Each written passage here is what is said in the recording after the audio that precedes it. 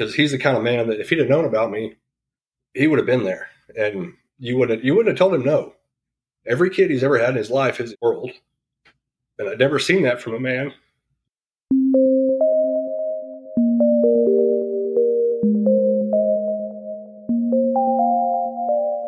Hello, you are listening to NPE Stories. This is a podcast where NPEs can share their story. I am your host, Lily, and I found out I was an NPE through an ancestry DNA test that changed my life forever. NPE is a term that stands for Not Parent Expected or Non-Paternal Event. This means that one or more of our parents are not who we believe them to be. NPE Stories is a podcast where NPEs can share their story of what their original family was like, how they found out they were an NPE, and what their journey has been like since the day they found out. Welcome to episode 163. And right off the bat, I wanted to say thank you very much to my very first patron, Lori Milne Canlin. Thank you so much for being a devotee to the NPE Stories podcast. I created a Patreon account to help with the content creation of this podcast a couple of weeks ago. And I have my first patron, which is so helpful. I'm really hoping to, by next season, get clean voice technology, which should help me immensely with my editing and getting rid of the uhs and the ums and the so's, which I'm guilty of myself. But with every donation to the Patreon page for NPE Stories, I am getting closer to it. So thank you.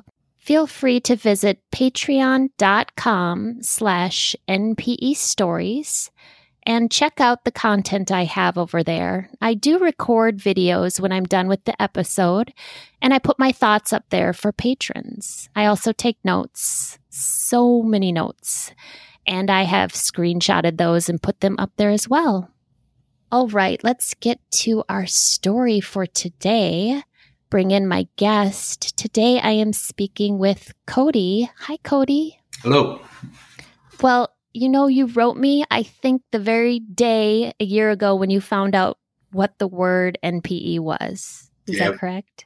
Yes, ma'am. It was actually that morning. It was about it was in April, so 2 months after discovery.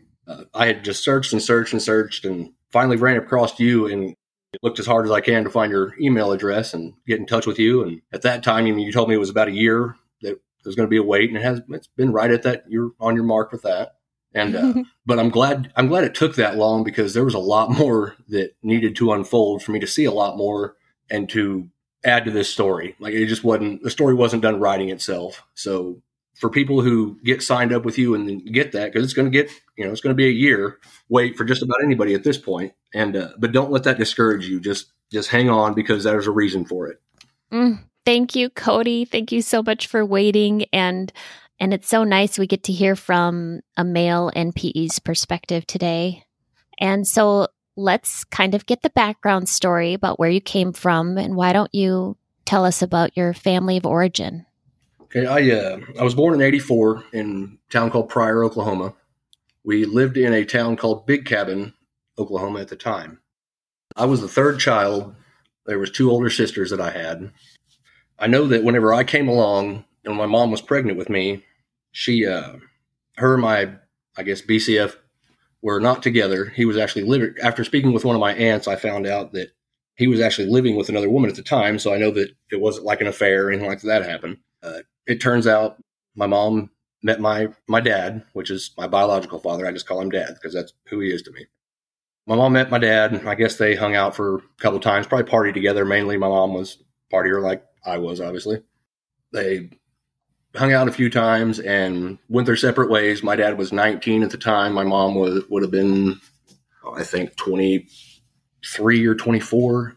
I can't remember exactly. But her and the birth certificate father, I guess, got back together at one point. I don't know what stemmed that, or maybe it was her being pregnant. I don't know. There was I know there was actually. There was a story that I heard through a conversation that was going on when I was little, and this is one of the red flags that stuck out to me. Is As you know, there's a problem with how I fit into this family because I stuck out bad. The best way I can describe it is I was like a stray dog. My personality was different. My sense of humor was different. And I was a different person. And like many have said before, I didn't fit in. And I knew I didn't. But in my house, there was a lot of control growing up. And you weren't allowed to speak out against something that bothered you or hurt your feelings without getting yelled at or leave me alone. I ain't listening to this right now. Just several things. You weren't allowed to show emotion. And if somebody hurt you, you sucked it up. And that was pretty much it. And that turned me into what one of my therapists politely called a fixer. And that really hit me when he explained all that. And that's where it came from. I had to fix everybody in the damn house. Ugh. It was not something that any kid should ever be put through. And it caused a lot of problems later on down the road. So definitely shy away from that. And that carried on into my adult life. It hardened me as a person. It taught me to just keep it all in and suck it up, move on, don't express yourself. And it caused me to be a codependent person too, because whenever my mom passed away in 2010, it was May 5th. And as soon as that happened, it made me want to build a relationship with the BCF father, which I'd never had a relationship with. There was no emotional connection between us, and I never realized that until last year, because I learned a lot last year about myself after discovering this. We did very little together, and it was something, if we were doing something together, it was something he wanted to do. You know, I remember 16, trying to get him to work on my truck with me, wasn't having no part of it. Asked him over and over to try to drink a beer with me when I was 21, wouldn't do that, which he didn't drink a lot. I learned from one of my aunts, his dad was an alcoholic, and I think there's a lot of violence in the home. So I get where some of his issues come from as far as communication, because he was raised in a pretty rough environment from what I understood. His dad it was all about image back then. And I think that's where a lot of me being hidden ties in.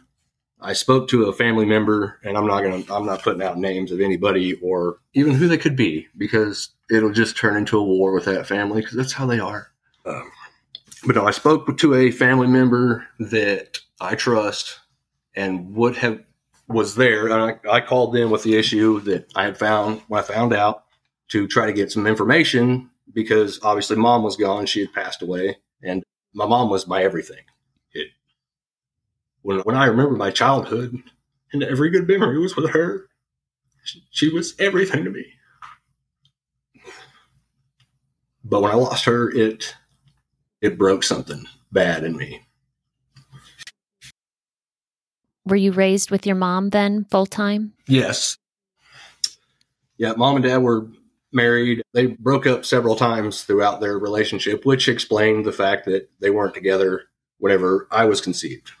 They had a volatile marriage. It was a lot of fighting, a lot of screaming. I heard things I never should have heard as a kid. I was told things and saw things I never should have seen or been told. And I just had to keep my mouth shut. And that's a hell of a weight to put on a kid. Anyone listening to this, don't do that to your kids. If you catch a bad trait that you gathered from your parents growing up, which I can't say I'm not guilty of it. I was rough as hell on my son for several years.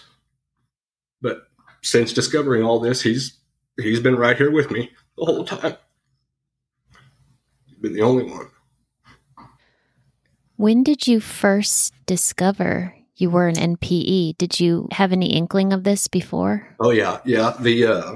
One of the first red flags was overheard a conversation in my house that the BCF father had a vasectomy after my second sister. I've got two older sisters. And so that, of course, that didn't make no sense to me. And I got told, but when I got told, my excuse I was given was that some men can be born with 3 lines instead of 2. I was like, okay. So it's another thing I had to squash down, because if I brought it up or talked too much about it, it was time, you be quiet, just hush. It's a very sweep it under the rug society that I lived in. And no. And so that's one of the red flags I had throughout the years. I'm just going to go into those. Yeah. The next one, there was something in the 6th grade about a blood type science project where you got your parents' blood types and it showed how you were made. I don't remember all the information. I know that I'm an O negative, and it takes something pretty particular, I guess, to make that in a child, and it wasn't present. That got brought up, and of course, hush, change the subject, yell and deflect, sweep it under the rug and go on. So, of course, I had to swallow that and go on. There's a few other things over the years that didn't fit in. I mean, I had friends that asked me if I was adopted, and I was like, I don't think so. Of course, I'm not going to bring that up because I wasn't allowed to, because through my childhood programming, I just wasn't allowed to talk about those things or bring them up. I had a few close people throughout my life that I did bring it up with, that I felt like I could trust and we could confide in. And I've reached out to all of them and told them, obviously my discovery, and they all, of course, I knew it was a deal and all that. And the most recent red flags I got for my discovery was I had ordered the ancestry test, which I did the ancestry DNA test. My wife at the time, we'll go into that later, she had done one and shown me hers and explained how it all worked. I had wanted to do one over the years, but I don't spend money on myself, and I felt like, and that's just part of me, because, being a fixer, I worry about everybody around me. I never would spend money on myself. I finally, to the point that, fine, I need to do it. And so that test sat on my bar in my kitchen for a while, because I had it for probably at least a month. And I looked at it every day and I was like, I can't do it. I can't. And because I knew it was going to happen. I knew it. I knew something ridiculous was going to come in those test results. I didn't know what it was going to be, but I knew it was going to be something crazy. So it sat there for a while. Last year, or I'm sorry, not last year, this would have been 2021. I decided at the beginning of that year that I was going to do whatever it took to put my family back together. When Mom passed away in 2010, the family fell apart. They still got together for stuff here and there, but it was not what it was supposed to be as a family. And I wanted to fix that. I felt like it got put on my heart to do it, so I did it. I spent all of last year hosting a family dinner at my house every single Sunday afternoon. I would send out a text message on Wednesday nights, because at the time I was real heavy into going to church. I would send it out Wednesday nights, invite them to come to Bible study, tell them I needed the head count for Sunday, told them what I was cooking. I had already prepared the meal, or not meal, but the menu and everything. And so I didn't want there to be any issues about didn't know what we were having or any other excuse. But I did that every Sunday, or every Wednesday I sent out that text message. Saturday night, I would send out another reminder, because it was a big group text that I did all the time. Another reminder of, hey, dinner here tomorrow, Sunday night. This is what we're having. I need a head count so I know how much to cook. And get maybe one or two maybe one reply by Friday. Send out the other one, obviously, on Saturdays. Half the time, nobody replied. So I just took it as they're not coming and went on with it. I had a few family members that showed up every time. Actually, me and my brother were real close into this and doing this together. So he was always here. Little sister would show up. My oldest sister, so I have a younger brother and younger sister that are twins. They're 12 years younger than me. My oldest sister would always show up. Another sister, the other older one, sounds complicated, but she showed up like twice. Wasn't in any sort of shape to be here. I'll just leave it at that. But 2 times out of the whole year. In the midst of all that, like I said, the DNA test was sitting on my bar. The oldest sister that would come over all the time. Oh, and the BCF father, which lives about 3 blocks from me. And I bought this house actually as part of my, I guess, future plan of putting my family back together, because he lived up here with his girlfriend. And my oldest sister lived down the road. She has several of my nieces and nephews. And me and my son had been in a position that it was time for me to be on my own. I had to leave a relationship that I was in at the time. And that was 6 years ago. So we had bought this house up here. Otherwise, I would not have bought the house in the town I live in. There's no reason to. But he showed up a couple times. Back to the DNA test. The oldest sister saw it on the bar and said, "What's that for?" This is one of my recent red flags. She said, "What's that for?" And I said, "I'm just going to do a DNA test." At that time, I had lost a considerable amount of weight. Um, I was right at about 240. And then within a year's time, I had gotten down to 165 pounds, and it was all due to stress. And I was taking on a bunch of stress I didn't need to, and I was in a bad situation. The oldest sister asked about the test, and I told her, I needed to, I want to do my health history and stuff like that, because at the time they were advertising that along with the ancestry test. I said, I just want to do my health history because I'm getting old and I got to start paying attention to that now. And she's like, don't do that. And her whole demeanor shifted. And I said, well, why not? And because I knew, I obviously had this other stuff in the back of my mind, and I wasn't about to tell her that because that would have started a whole war. But she said, don't do that, and just wouldn't even address it. I said, well, why not? And she just turned and walked out the back door, because that was, like I said, it was during one of the cookouts on Sunday that I invited everyone to. And so I just I told my wife what happened, and she's like, yeah, so she agreed with me. She knew something was fixing to come around. And timing has a lot to do with this. I feel like, and my mom told me everything happens for a reason. She pumped that into my head since a small child. And I 100% believe in that. Because after I had, shortly after that, like I said, I already had the test for a while. And once that happened with her, I was like, yeah, it's time to do this. So I did it the next morning and sealed up all the box, and I brought it back in and set it on the bar. And I was like, okay. But I knew I had to send it before long, and only last for so long or whatever in the vial.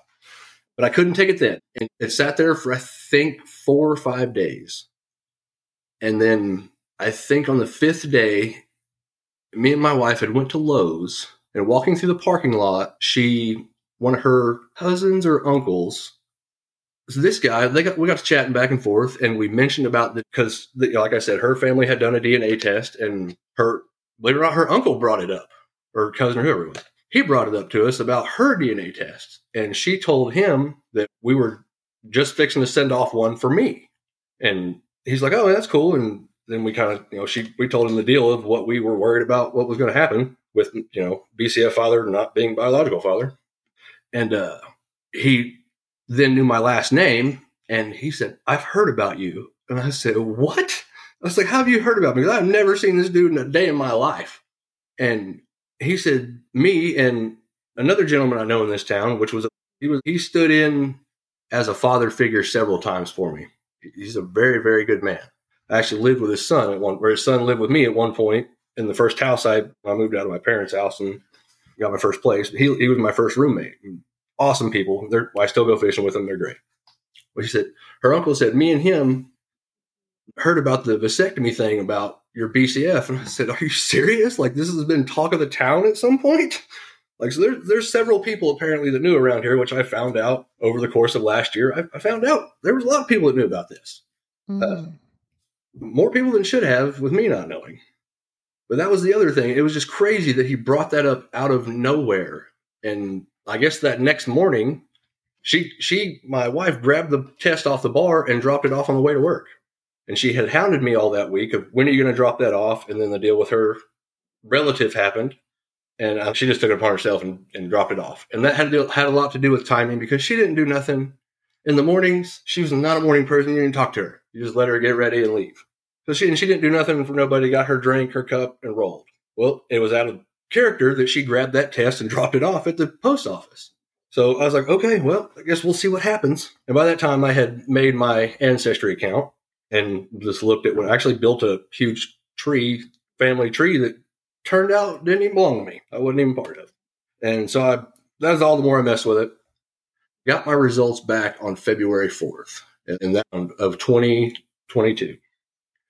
And that's when the whole world shifted.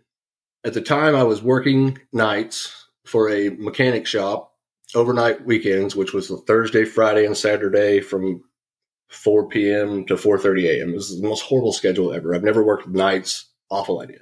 I had to go to work there because my business that I had started, my mobile mechanic service, it was failing due to like the parts issues and other contributing factors. Not making the money I should have. So as a dad, at the time I had wife, my 2 bonus kids, my son, they were all here. So I had a whole family to provide for. Didn't have a choice. went to this job. The February 4th, when I got my results, I had woke up, getting up around noon to get ready for the day because I couldn't sleep in a normal schedule. But I got up and I checked that website every day, every morning. When I would get up, and I checked it every day because I was ready to see what was going to happen. And as soon as I opened the results, it showed your lineage, where you came from, ethnicity. That's what it is. Sorry. It showed that. And one thing about that I've been told my whole life is that I was Indian. I had Indian in me. I live in Oklahoma. Everybody here has something in them, Indian-wise, it seems like. But I opened it, and there was none. There was nothing other than completely white countries, like Europe. I can't remember all of them that were on there. Nothing of Indian is in it. So that was like, all right, that's weird. But I hadn't got to the matches yet because obviously that wasn't something I'd went through yet. But I started flipping through the matches, and then I see a name on there. And I'm not going to mention any names. It's just a matter of I'm not throwing everybody's business out in the street. I saw a name on there, and I had never seen this name at all. And it didn't make any sense. I looked, and the next one down was like a second cousin, and that was from my mom's maiden name. It was from my mom's side. But my last name was not on there at all, whatsoever. And that made no sense to me. But that other name, because it said close relative, and at that time, I didn't understand how to see how close this person was at all. And so it panics me, and I already have dealt with anxiety and depression my entire life. So I was in a full-fledged depression, it turns out, when this happened. I hadn't figured that out until last year. But I saw this name on there, and then I had to go to work. I'm driving down the road and trying to, flipping through this app, trying to figure out who this person is. How do I get a hold of them? Of course, I obviously went to Facebook because that's where everybody goes to figure out who somebody is. I went there, and I clicked on it, and I looked at her information, and it said, I can't remember what town, but it wasn't one that I was even close to. It was like southeast Oklahoma. And I was like, okay, this makes less sense. I didn't recognize her or anything else. No mutual friends, nothing. And I finally figured out that you click on the CM part and it shows you a new graph and new something else. Well, then it started showing me the part where we had this much percentage of DNA shared and the potential. And I looked her up on Facebook, so I figured out how old she was. I noticed she was younger than me. And all the potential things were grandmother, aunt, niece, half-sister. I think that was all of them. It was not my grandma. It was too old. Maybe aunt. I didn't know if maybe there was something in the family somewhere else that nobody was told about. But then the half-sister part, I'm like, this is nuts. What is this? And because that was the only age part that would make sense. And me, I'm the type of person, if anymore, I didn't used to be this way, but I've learned to be this way. If I question something, I don't wait. I don't think about it. I don't wait. I don't procrastinate about it. If I want to know something, I'm going to ask you. Simple as that. So I instantly send a message to this person. I said, I don't know what's going on here. I said, we obviously don't know each other, but this thing says we're related. Let's figure this out. And she wrote back and agreed, this is crazy. It doesn't make any sense. She said, she wanted me to tell her about me. And so I discussed all those details about who my mom was. She lived over around Grand Lake. At this time of my conception, I told them, I said, I knew that she lived with her partially with her grandmother over there. She was sick at the time, her grandma was. And my mom was actually raised by her grandma. And she, in turn, is pretty much an NPE also, I guess. I'm not sure. Lily might help me on that. But with her mom dropped her off at her grandma's house as an infant. And this is what I've been told over the years, and I'm recalling it the absolute best that I can, which I went pretty deep in my memory last year because this thing rocks you to the core. When you figure out finally, once you figure out what's going on, it rocks everything about you. And it could get worse or it could get beautiful. It could go any different way. So just be ready. Mom was dropped off by her mother at her grandma's house at a very young age. And so she was raised by her grandma. My mother never knew her mom and never knew her father. They were obviously an older generation. That would have been my great-grandma. They were elderly, I guess, when Mom showed up. I don't know how that relationship was, to be completely honest with you. I can imagine that generation knew nothing about my mom's generation, because that's when you got a lot more population. People were getting more into partying and everything else. There was a lot more social mixing that grandma's generation didn't have.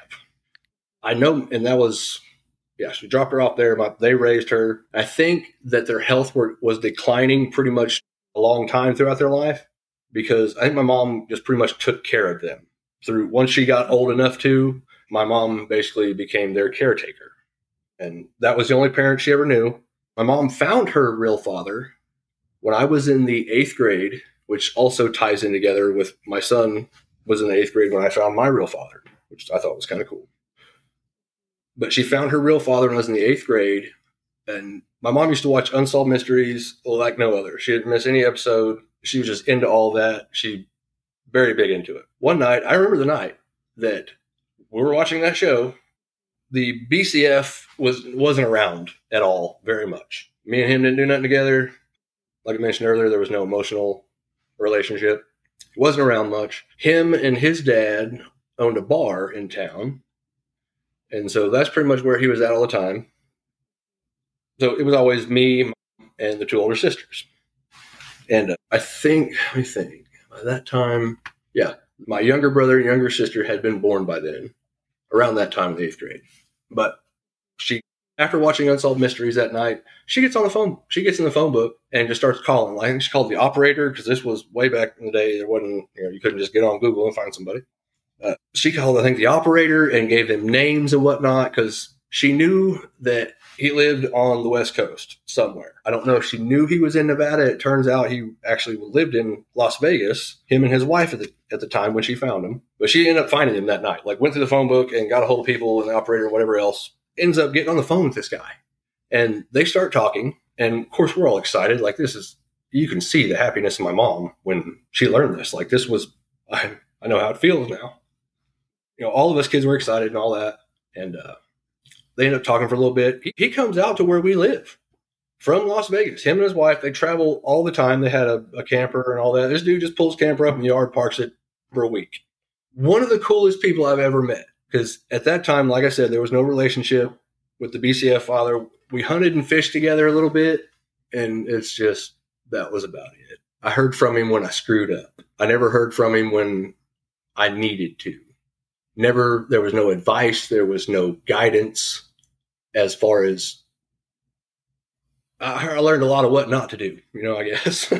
That's the only time I heard from him.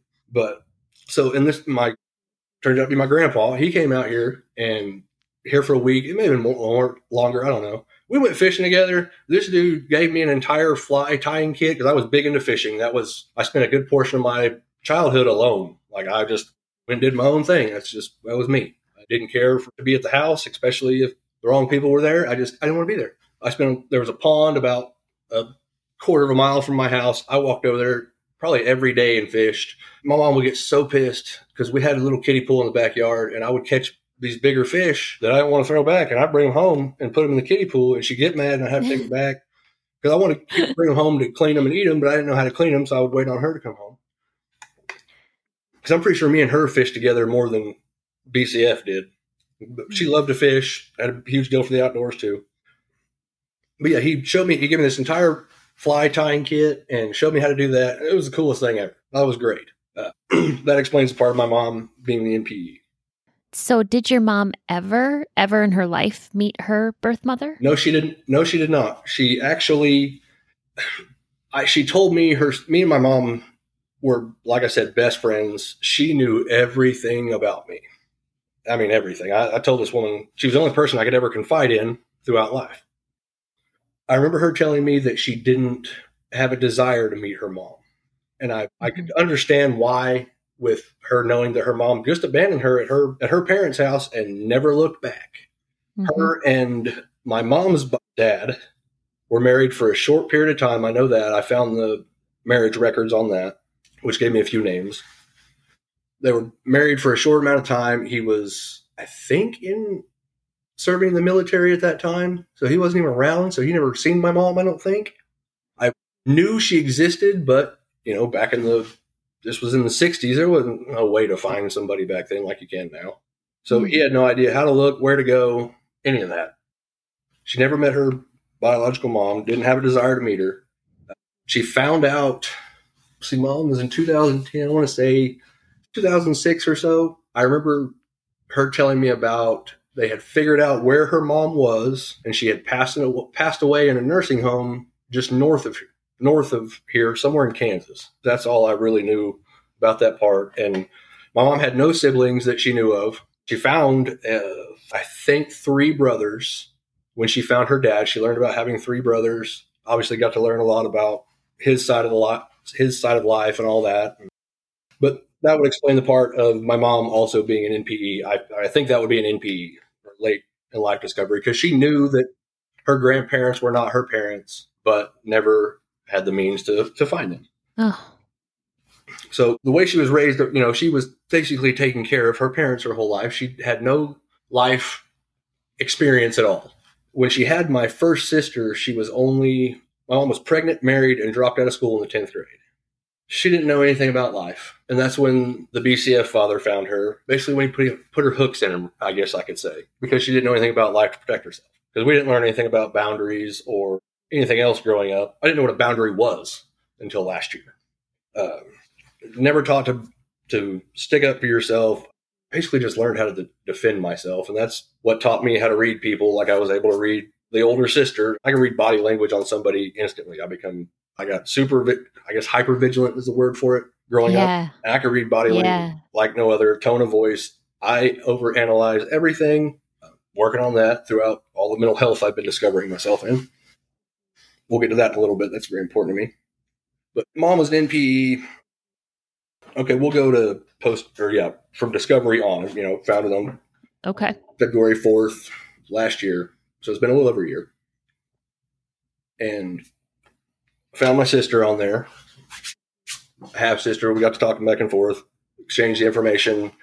Then I guess right when she figured out what was going on and that me and her were related through our parents somehow, I don't know if she was already at my dad's house or if she just drove up from her place because she lived, like I said, southeast Oklahoma. I think she drove up when she figured it all out, if I remember right. And to ask him, like she's just like me, let's figure out what this is. And so we exchanged information. She was there with her dad, talked to him, told her who my mom was, told her maiden name, any name she probably could have went by, time frame, it all matched up. He remembered. So like they dated briefly, and that was it. Young kids partying, going on about their business.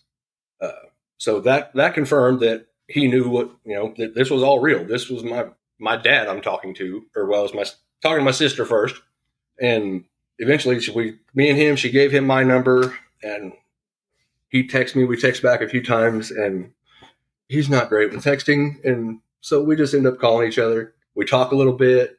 He said, "Yeah, I remember your mom. We dated briefly," and he's had a hard time with this too. In the side of it, he's wanted to apologize a bunch of times, and I've had to catch him and say, "No, that we are not at fault here. Nothing about this is our fault." So we chat back and forth and all that. It was on a Friday because I ended up going home from work. I figured out what was going on as soon as I got to work, and I broke. I was like, I got to go. And I just told my boss that, hey, I'm out. I hadn't been there very long, so it didn't look real great that I was leaving to my shift and all that, but that's neither here nor there. When I figured it out, I went home. I'm broke, something, I got to figure this out now. So we chatted back and forth some, confirmed everything. It was a huge weight off my shoulders. I can say that. I mean, a huge weight. I've carried this, I've had these red flags pop up over the years. I've carried this with me my whole life and just couldn't talk about it. Couldn't bring it up anymore. But it broke so much off of me to finally know that I wasn't just losing my mind. I've been told I was crazy for talking about it by family members, all that over the years. But I knew there was something wrong. Wasn't right. Either way, broke all that off of me. And that was, like I said, on a Friday. We talked back and forth for a couple of days, me and my dad. And my sister was going to go back. She was up at my dad's the whole time. She was going to go back to her place on Monday. I was off work. Like I said, I was only working the weekend shift. I was off work, and she was going home, and I was going to miss my opportunity to see her because she didn't know when she would come back. She She runs an entire farm. She's awesome. She's an incredible lady. But she didn't know when she'd be able to come back up. She's got cattle to take care of. She's got my two nieces, I love them to death. Very busy lady. So I said, this is it. I have to do it now. And where they live at, which is, like I said, over in Big Cabin, which he turns out, he only lives an hour from me and has this entire time. He's never moved from the house he's lived in the last 30 some odd years. So he never left the area, thankfully. And I said, I got to go over there. And that area is known for a rougher crowd. And as a dad, I said, I'm not going to take my family over there into a hornet's nest because I don't know these people. No, we don't know anything about each other other than we're connected now. So I went over there the first time by myself. I just, the hell with it, I'm going. That was on Monday. They stayed. I got over there, and my sister had sent me pictures and stuff over the weekend. And the first time I got to see a picture of my grandpa, I don't know what it was, but something about this guy's eyes, I saw myself, I guess. I don't know. And other people have mentioned that too about his eyes. I don't know. And I got over there and I met these people. They welcomed me in like I'd been there the whole time. So that Monday when I figured out she was going to go home, it was going to be a little bit before I could see her again. I knew I had to go. I said, the hell with it, I'm going. And I called my wife and let her know. Wasn't real happy about that. I don't really know why, but yeah. So I went on over there. I met them and we just clicked. As soon as I walked in, I texted my sister on the way there. I said, I want you to record this for me because I don't ever want to forget it. She recorded when I walked in the door and hugged this man. And I just want to console him, I guess, because that's my nature is the fixer. I still do it. He apologized. Like I said, he's done that several times. I've had to get on to him to not apologize because we're not at fault here. Because he's the kind of man that if he'd have known about me, he would have been there, and you wouldn't have told him no. Every kid he's ever had in his life is world, and I've never seen that from a man other than me because that's how I am. Every kid that's ever been a part of my life, they're everything to me. But I know if he would have known about me, because none of them knew about me. They didn't know I existed. He had no even idea that I was out there. But had he known, like I said, had he known I was out there, he would have came. But I sat in that living room and I talked to them for hours, and we are so much alike, it's ridiculous. I finally saw where I came from. He has the same personality as me. We're cut-ups, basically, as you could say. We like to make people laugh. He likes to make people happy around him. He's hilarious. He jokes around all the time. He plays pranks on people. It's ridiculous. And they never knew. I probably have crossed paths with this guy because over there, he lives around Grand Lake. And I fished over there and actually lived there at one point and worked for one of his friends because I was welding at the time, and I worked for a boat dock service that one of his buddies owned. So and I know I probably drove by this guy's, he owns a plumbing business and has had it there for, I think, it was over 20 years that he's had this plumbing business. And I drove by this place every single time I went over there to fish. I guarantee you he's passed me on the river because he fishes every single day. That's what this man does. And he catches fish he's an outdoorsman, 100%. That's more of what we had in common, which was great because me and my son are both outdoor fanatics. We hunt, fish, everything we can do outside, we're going to do it. And that's exactly how he is and has been his entire life. And so I know I've had to cross paths with this guy. And his dad, my grandpa, he's the same way. That's all he does is go fishing all the time. I probably stood next to these guys, which is crazy. We talked about everything, we're into and stuff throughout his life. And I just sat there and learned so much about each other. And our conversations, it just clicked. Like, I didn't get to talk about any of this stuff growing up with anybody because that family didn't talk. The family I grew up with. And it was great. We clicked the entire time, like I said, and had so many things in common. And the only crap part to this whole thing is I'm short. I'm 5'8". This dude is 6'6". I got no height from him whatsoever. My little sister is like 6 foot or 6'1". I'm the shortest person everywhere. So I get made fun of being short a lot, but that's fine. That's my personality. We like to joke and have fun. If I'm not making fun of you, I probably don't like you. But it was crazy how much we had in common. Everything clicked. How many siblings do you have on your dad's side? I have a sister and he would be my stepbrother, but I mean, he's my brother. My dad doesn't look at him as anything other than my brother, as his son. I mean, they all welcomed us in. My sister welcomed me in. Like I said, they actually invited my grandpa over there.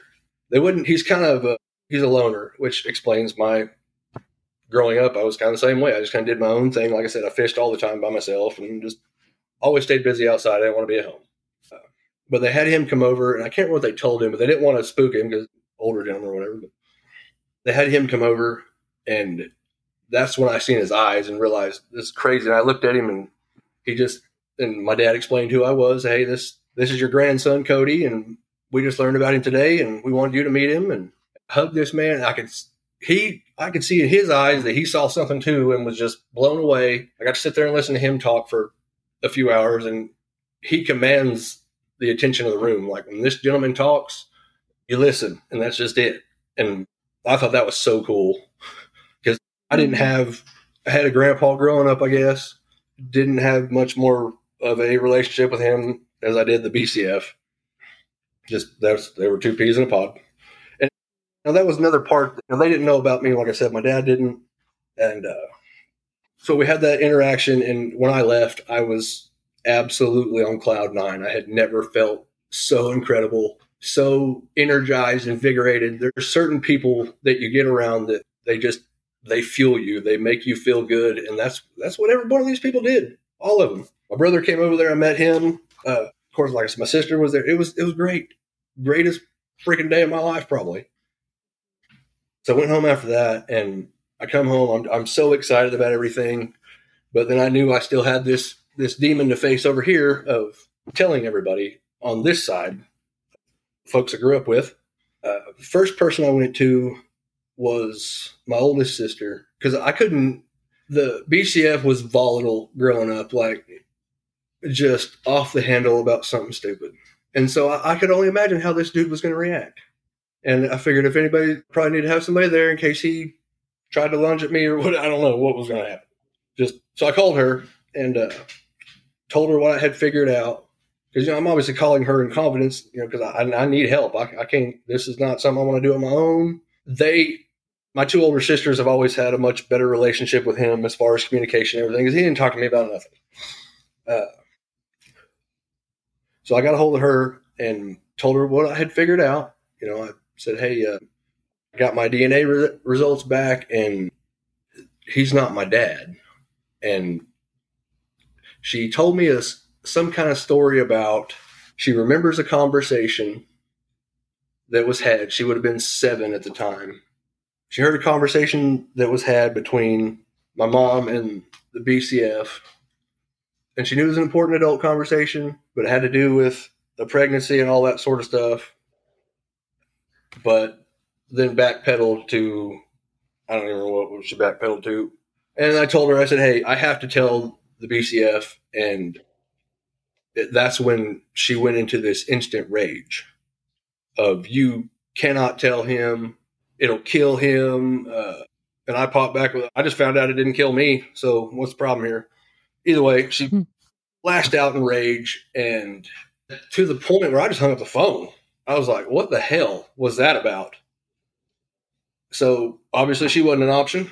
Went to my other sister and revealed to her what I had found out. And she did the same thing. It was instant protection of him. Yeah. And I didn't know what to think at that point. Because the two people, because mom passed away, I couldn't talk to her about any of it. And the two people I felt like I could lean on and what's the word I'm looking for? Yeah, get support from. Yeah, the two people that I feel like could support me in this, instantly the opposite. It was just anger and you're not to tell him, whatever else.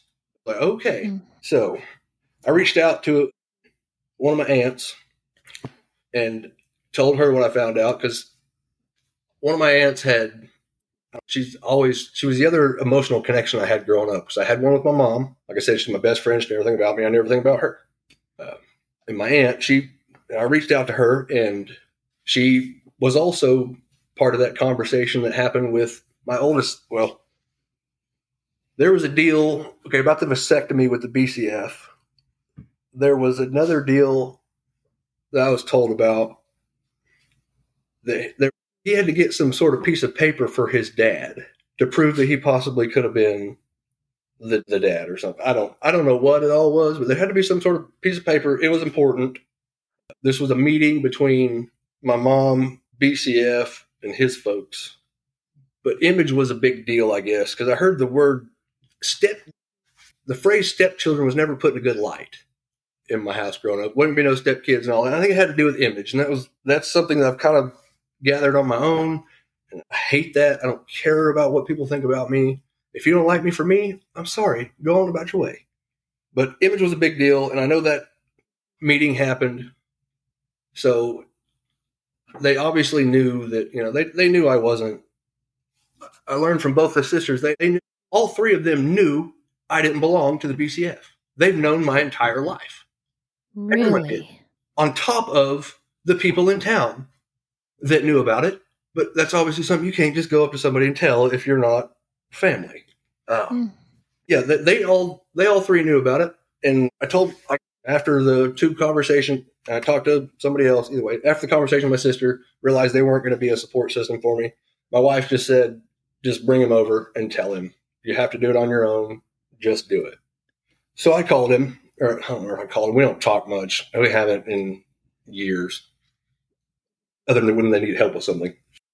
So wife said, just get a hold of him and bring him over. So I did. Called him or texted him and said, hey, I need to talk to you about something. Come over to the house after you get off work. Because like I said, he just lives 3 blocks from here. So he comes over. I'm sitting at my kitchen table, and he's leaning up against the bar. It doesn't sit down. And I think he asked what I needed or why I brought him over there or whatever. I said, well, I took a DNA test, and I figured out who my real father is. Or I learned about my dad. I can't remember how exactly I worded it, but learned over the years that you have to word things just right with certain people. Otherwise, they'll take it wrong and all that stuff.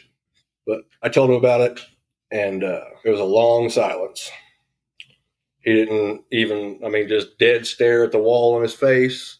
Didn't look at me, nothing. And I'll never forget what came out of his mouth. He said, I knew you'd figure it out one of these days. I was ready for it. And that's it. That's all he said. He turned and walked out the door. And I'm sitting, and at that point, I was in shock. I didn't know what to think, what to say, what to do. I didn't know what was going on. So obviously, I had to now digest the truth that they all knew, and I was just a hidden family secret. That's all it boils down to. Why I was hidden, I don't have a clue. Not a clue. Doesn't matter at this point. I've forgiven everybody. I'm not going to be mad or pissed off by anything anymore. I lived mad for way too long because that's all I saw growing up. That was pretty much the only emotion you were allowed to produce at that point. But I was mad for way too long, and sorry. Well, Cody, can I be mad for you? Man, yeah. Because I am listening to what he said to you. It's. Whew. Don't get me wrong. I still battle with my anger on this, but I've learned to look a lot deeper into things when it comes to being mad. They say it's a secondary emotion, and sometimes you just got to be pissed off. That's all there is to it. But yeah, after he had left out, and he just, like I said, didn't say anything else, walked out the door. I'm stunned at this point. I don't know how to even go from here. I didn't know where to go with this at that point. I just kind of went on. I was still communicating with my dad. We talked almost every day. About 2 weeks later, the BCF's girlfriend told me I needed to go over and talk to him because nobody had spoke to me since that. So she said, he's having a hard time with it. That's fine. At this point, I didn't want my family to fall apart. Family is everything to me. It always has been. And so I was like, all right, cool. I'll go over and talk to him. And so I went over there. He was at his house, sitting in a recliner, watching TV, which is about normal. Walked in there and I said, hey, I don't want nothing to change. I want this all to stay just like it's always been, but I'm going to pursue learning about my dad and meeting them and getting to know his family. And as soon as I mentioned him, it was instant rage. You don't mention his name in this house. And he was cussing and yelling. I'm not going to get into what I said. But either way, I was like, all right, this conversation's over. And I got up and left. I was like, yeah, this ain't gonna get nowhere. I've learned over the years with these people if your opinion doesn't match theirs, or you don't get to, or if, how do I word that? If your opinion doesn't match theirs, or you don't do what they want you to do, which there was a lot of coercive control, I learned about that too, going on, they get pissed. And that's why I learned, more of my reading everybody's body language and knowing exactly how I need to word all that and word everything you say to them, just part of it. So I saw that, conversation's over, I left it alone. After discovery, telling them, I go on about my life, I have to keep everything together. About 3 weeks later, there was an issue that happened. My wife came home from work on a Monday. It was actually the day after I took her to meet my real dad. I took her on Sunday. Monday, she came home from work, said she wanted a divorce and she was moving out. Wouldn't tell me why. Still never told me why. I, of course... What? Yeah, I fall apart. I mean, ridiculously fall apart at this point. I'm already breaking from just trying to process the fact that I got a negative reaction from everybody that I went to with this on the family I grew up with on that side. So that's obviously something I'm trying to process. She comes out of nowhere with this. And literally, I got my results February 4th. Before March 1st, she was gone. She had told my stepkids that I kicked them out, and that was it. She mailed me divorce papers. Never spoke to me again. Has not spoke to me since. That's fine. I don't know why she left at this point. It was probably a blessing. That's a whole other story. It was a blessing. I didn't see it at the time, obviously, because I had lost my immediate family because they weren't talking to me. And then now my family is gone. Just gone. The kids wouldn't talk to me. I texted them, said, hey, I don't know why this is going on. I'm sorry. I love you. And that was it. So that put me into a tailspin bad, because when she left, I was still working that night job. I had to quit my job. My son lives here and have to get him back and forth to school and all that sort of stuff. And I can't leave him. He's a teenager. I'm not leaving him at home at night on the weekends. Not happening. I know what I did as a teenager at night on the weekends. It ain't happening at my house. Either way, I had to quit my job. And at that point, I had to rely back on my business, which didn't work. Went into a depression tailspin because I didn't have anybody. My immediate family was gone. At-home family was gone. It was me and my son. Well, that was it. And that threw me into a tailspin of depression, which ultimately taught me a lot about myself, because I broke all the way down to the lowest point I've ever been. I thought I've hit rock bottom. I have fought with depression and anxiety my whole life, but I never have ever hit a rock bottom like this one, which was good because I needed it. I needed to fix a lot of things about myself that I didn't like, the characteristics I had gotten growing up. I didn't know anything about myself really until I got to fall completely apart and learn all about it, which my son had to watch me go through that. And it was hard on him, but I am super, super communicative with my son. We talk all the time. I've made a huge point throughout life to make sure he knows I love him, because I can tell you the 3 times that the BCF told me he loved me growing up, and I can tell you the 2 times he said he was proud of me. So that was a big deal in my head. But my son had to watch me go through all that. He, it was a rough year. Like I said, went through that divorce. Cody, that sounds terrible. I'm so sorry. Yeah. Went through that divorce and all that. Like I said, she never spoke to me again. She mailed me divorce papers. That was it. I cut off at that point. Due to her, the way she was handling everything and behaving, I knew that I just basically had to cut her out. So that left me, and nobody from they knew, immediate family, sisters and BCF, they knew it happened. Not one person reached out. Not one person even wanted to know if I was okay, if I needed anything, nothing. Which, shouldn't expect that from people, but that's how I am with everyone either way. Were you even able to start and grow a relationship with your new dad's family in the middle of all of this going on? It's like there's highs and lows at the same time. Yeah. They checked on me. They knew what was going on. I went over and told my dad. I ended up going to church with him that morning, went over all of it with him. And he talked to me, like he consoled me. He was there for me. I was not used to it, which he still is like that. He's incredible. We have an incredibly good relationship already. They knew about it, so they checked on me, you know, all the time. But they knew I needed space, and he was cool about that. I didn't go. I went over there a few times last year throughout all this because, like I said, you know, I'm essentially at this point mourning the death of 7 or 8 people at once because they just bounced and cut off all communication. They were gone. I need to swing back to where I was. Swing back around to reaching out to the family. Okay. My biological family. So I gave him about 3 months to process everything, you know, accept what's happening and all that sort of stuff. And I reached out to him and told him that I wanted them all to come over so we could have a meeting. I sent out a Facebook message so I could see who saw it for accountability because people just be like, I didn't see the message. So I didn't do a text. Everybody was on there. Everybody could see the whole conversation was going on. I sent out the message that, hey, we need to get together. I have a few questions I want answered, and that's it. I said, mad at anyone. I explained all that part. I said, hey, I need to know some answers. And finally, after, I don't know how long, it was like a month or two of back and forth, which pretty much one sister was responding. She was the spokesperson for the group, which is the wrong person to choose. But one sister was responding. I finally got them all over here and to talk to them. I was freaking stoked because I hadn't seen them in so long. BCF and both my sisters were going to be there. We could just chat this out and be done.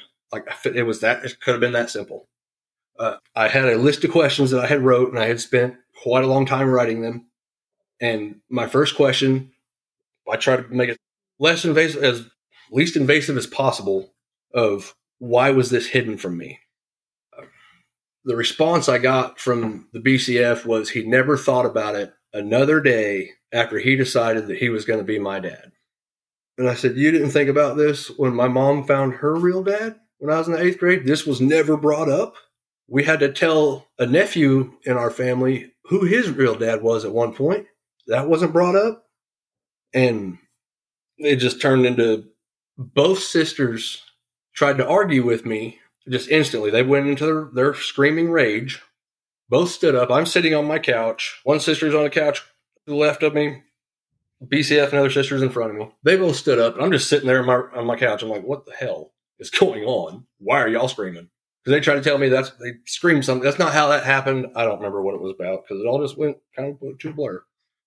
They're both screaming at me. And then watching the BCF sit over there on the couch because he's, again, in stone face, not even responding or even acknowledging that these two people are standing up screaming, which they're defending him throughout the entire process. Well, I see him start, and his face start to shift, and I'm obviously reading body language. I knew in my head he's about to blow up because I'd seen this before 100 times growing up. And he stood up and I don't even know what he was screaming, but he had enough bass in his voice, and he was coming towards me. And so I stood up and rocked back because he wasn't going to make it to me. I was going to get him before he ever got to me. Well, one of the sisters saw me stand up and rock back and knew what was about to happen because she's seen that before in my younger years. So she grabbed him, and that's when I said, get your things and get out. They screamed at me and told me I needed to be in a hospital, crazy. I mean, all sorts of stuff, just screaming all the way out the door, outside. My neighbors are outside looking. These people are out in the yard screaming. And I knew right then that this wasn't ever going to go any sort of way positive at all. There's going to be no positive outcome from this. So I left it alone, never got into the messenger again, whatever. Finally, one of the sisters sent a message that she thinks, she said, nobody liked how that happened or how that went down. She said, we need to figure out something about this. And I'm like, okay, well, here's support. Let's see what happens. Well, she mentioned the idea of family counseling or family therapy. And I was like, yes, let's do this because I'm all for mental health. Pay attention to your mental health. We can tell you anything, do that. So I'm all for this idea. And we go back and forth.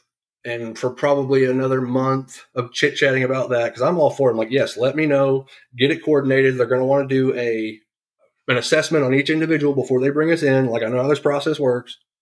Let's let's do this. I said, have your counselor, find you a counselor that's local or whatever that we can all get to and every access and all that. A couple months go by, or a month goes by or so of chit-chatting back and forth. And the conversation boiled down to them trying to get me put in counseling. It wasn't even about a family thing at all. And that's when I realized that, and that's when I had to cut ties. I finally sent a final message on that messenger. I said, hey, right now we all have a lot going on. This is a lot to put on everybody. I said, for my own mental health, I have to walk away from this for now. I said, I put in some boundaries in place. I said, please don't contact me. I said, I need this time to heal and figure out my life. Because at that point, I lost, like many people have said, I lost my identity. I didn't know who it was. And it didn't make any sense to me. And that was a whole new feeling, obviously. I had to figure myself out because I have no one at this point, which I've had some good friends be here for me when I needed them. They've done some incredible things for me. I have several friends in the mental health field that have been right by my side. I've had good support since, even though I went through the entire year of the depression and all that sort of stuff. But I told them that, and I had to set that boundary. I needed to cut ties, do my own thing. And that was disrespected as much as you possibly could. I mean, they sent people around me that I thought were my allies, and they were just here to try to change my mind and think that I should just sweep this under the rug and go on and act like it never happened, because that's what they expected. Yeah. Because I've had to do that with everything in life that ever bothered me. You just sweep that under the rug and act like that never happened. Well, I don't do that anymore, because that's what got me in the position I was in life, was not standing up for myself, not having boundaries, anything else. I just let people walk all over me. But yeah, they sent people around, just everything. Finally, I had to block them completely out. I have blocked them on every bit of social media, their phone numbers. I have no contact with them because it's never positive. The few times they reached out to me last year outside of our little family conversation was for me to do something for them or fix something. Mm-hmm. No, I'm not. It's not happening. Mm-hmm. Yep. Not once, hey, brother, are you okay? And nothing. Sorry, that kind of pissed. See, some of it does still piss you off, and that's important. It's okay to be mad. Like Lily said earlier, it's okay to be mad. You have to sometimes. It's healthy emotion, and it's frowned on by everybody, especially somebody you're mad at. In my situation, because guilt, that'll do a thing or two to somebody. Guilt, denial, and everything else. But it's okay to be mad, and man. Oh, I know. Talking about this you can refeel some things. But I got through that part, so that was kind of my main gist of the post discovery everything, and I can get to the positive parts of it because I definitely want to include that. So when I finally had to block everyone on social media, phone numbers, everything, and some of my other family members I had to cut out also, which I didn't want to. They were not part of the three that really were involved in this. I had to cut out some other family members, and it's not easy. Actually, it's flat ass hard to do, and it hurts a lot. But for your own mental health, you have to do it, because if you have someone in your life that is destroying you mentally and trying to control you and all that sort of stuff, you have to cut that person out, block them, do whatever you have to. But I did all that, and I just decided, I need them to figure this out on their own, accept it, come to terms with it. I've learned basically at this point that's never going to happen. They're just going to sweep it under the rug on their end, I think. I still allow my son to go over there and hang out with his cousins and everything, because I'm not going to cut him out. Like I said, with my son, I've always been very vocal with him. He understands boundaries. He understands that communication, and if there's something that he doesn't like, he stands up for himself. I've taught him to do that. So I don't worry much about him. He's a super intelligent kid, probably one of the biggest blessings of my life. But yeah, I still allow him to go over there and be part of that, because I trust that he can protect himself, and he'll communicate with me if something happens that I need to know about. But cut all them out, and I realized at that point I have to move on with my life, because it was consuming me. It destroyed me. That whole process, like a 6-month process, just kept breaking me down further and further. That's when some of my friends were like, hey, friends and my counselor at the time, you have to put the boundaries in place. And that's where I went with it. helped me tremendously. Matter of fact, cutting toxic people out of your life will do more for you than you even know. It really makes life a lot more enjoyable. So I knew I had to finish or in that part with them. If they want to, I will never cut anybody completely out. If they'd like to be part of my life again, it's going to be a whole lot of conversation to even allow them back in, or for me to ever instill trust or anything. I got no respect for them at this point after some of the behavior I've seen since this all went down. Zero respect. But at that point, I had to cut them out, and I had to pursue the life of my dad. I had to get to know this man. We've already missed 40 years or 38 years, and I didn't want to miss any more. And we started seeing each other more. I started going over there as much as I could afford to go over there. If I could be off work and whatever else and make time, we do everything together. We go fishing every other weekend, probably at least a couple times a month at least. We took my son last year to kill his first turkey, which that was a huge deal to me. Like I said, our outdoors is everything to us, and it is to him. So it's great. Every single person I've met, all kinds of family members I didn't know I had, got to hang out with several people. They've all invited me in with open arms, me and my son. Like, we were there the whole time, never skipped a beat. I mean, halftime we go over there, my son and my dad would just jump in the truck and take off, or they'll jump in the Ranger and take off and go feed cows or whatever else. Because he loves doing all that stuff with both of us. Like, he's huge into all of his kids' lives. I've got my stepmom, I guess she is, my dad's wife, my bonus mom. She's awesome. She's been incredible to me also, just like everyone else has. Mm. They're great. They're the most incredible people. It's been a huge blessing to me. And I'll always remember the first holiday. I want to say it was Easter of last year that we got to be together as a family with outside family coming together, for a holiday. And it was amazing. It was like a friggin' Hallmark movie compared to what I've seen my whole life. Nobody was drunk. No, there wasn't no drama. There wasn't no tension within the house. It was incredible. I'd never seen anything like it, and every single time is like that. It's great. We haven't missed a beat. We hang out all the time. He's an incredible man. He's been a Sunday school teacher for 20 years. He's absolutely incredible. And I've wished over and over that I would have had him when I was younger. And I don't want to change anything about my past, because I've got a lot of good people in my life, and I've got my son, and I ain't going to change nothing about that. The kid's my everything. I don't wish to change my past. I don't want anything to be different, man. It all happens for a reason, like I said in the very beginning of this. And if anything and I just discovered this not long ago, if there's anything that I could get out of me having to separate myself from my family I grew up with, is that it draws them back together. Because that's what I was trying to do that entire year before I figured out all this stuff. The prior year, it went on for a whole year every Sunday, trying to put my family back together. If this accomplishes that, and I still have to be, and I can't be present for it, that's fine, because I still brought them back together, and I now have my family that I needed. Cody, I know I asked you this earlier, but if people listening to this story want to reach out to you after hearing you, could they do that? And what would be the best way to get in touch with you? Absolutely.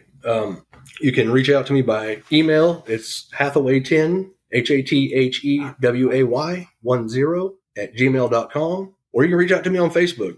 My name's Cody Hathaway. Everything is public. Look me up. Send a friend request. Whatever you want to do. Anybody who needs to reach out. And I really want to emphasize that towards men on this, because there's a lot of guys who can't. A lot of men have an issue with admitting there's something wrong in my generation, because a lot of us were born with the tough guy father figures around. You don't talk about. There's a lot of people out there like that. This is way more prevalent than people think, especially for the men. If you need somebody to talk to, reach out. And for anybody this is happening to, reach out. If you don't have somebody to talk to, go get some counseling. Do it. It's paramount to your survival after this, especially if things go bad. Because I know in these situations, I luckily got a huge blessing out of this, but not everybody does. And I know that. And you don't stay quiet about it. Don't be afraid to voice how you feel. Reach out for help. Reach out to a friend. Reach out to another NPE. Reach out to any of them. Just someone. Because most people, people can't relate to this like we can. Unless this has happened to you, this is a whole new set of feelings, psychology, therapists, counselors haven't even caught up with yet. Pay close attention to grief counseling, but reach out. And like I said, on my Facebook, you guys can reach out to me. I'll chat with anybody. It don't matter who you are. Cody, thank you so much for sharing your story today. Thank you for having me. I was able to reach a different level on this, and this really helped a lot. And I want to say thank you for that. These stories are here for us to identify with. If you are an NPE and would like to share your story, email npestories@gmail.com. You do not have to give any identifying information. If you are an NPE and would like to share your story, I'd like to hear from you. Subscribe to this podcast to hear more. Come heal with us.